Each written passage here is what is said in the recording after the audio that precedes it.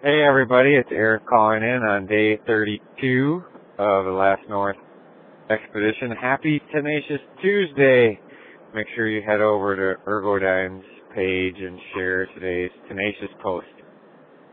Anyway, just wanted to give you a little update on what happened yesterday, and yesterday was, I guess, a little bit of everything. We started out in that same brutal whiteout that we were in 2 days ago, and just blowing snow, completely overcast, can't see anything, and just kind of heading off in a bearing and using the wind and the direction of the drift to keep ourselves oriented.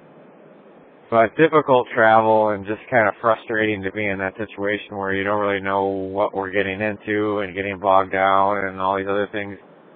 We did remark several times that the first day of that big storm and whiteout, we got very lucky because we were in some of the best ice that we'd been in the whole trip.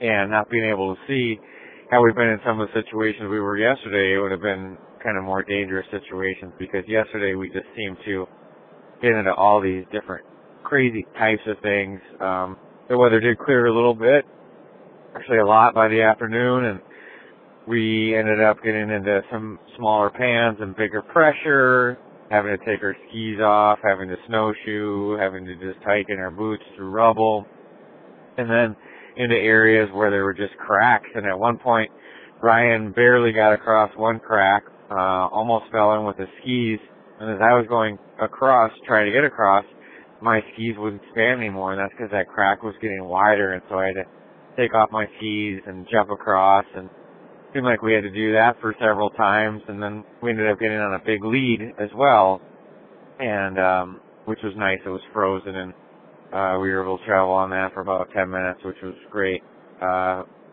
Cool things about yesterday, we also saw some polar bear tracks twice, and some fox tracks, and I was remarking to myself, wow, it's interesting to see these fox tracks. Usually they follow around polar bears, and lo and behold, about 2 minutes later, we saw polar bear tracks. So we are on orange alert in the tent right now, just making sure that we're safe, I guess, but we are. Looking forward to being out on the ice today. Definitely tired, but moving forward, we did drift almost a mile south last night, which is always frustrating to be losing ground while we sleep. But thank you so much for following along. To learn more about what you can do to stop climate change, you can always visit my website to learn more about our partners, Protect Our Winters Climate Reality Project, and Winter Wildlands Alliance. That's EricLarsonExplorer.com, or head over to RyanWaters.net.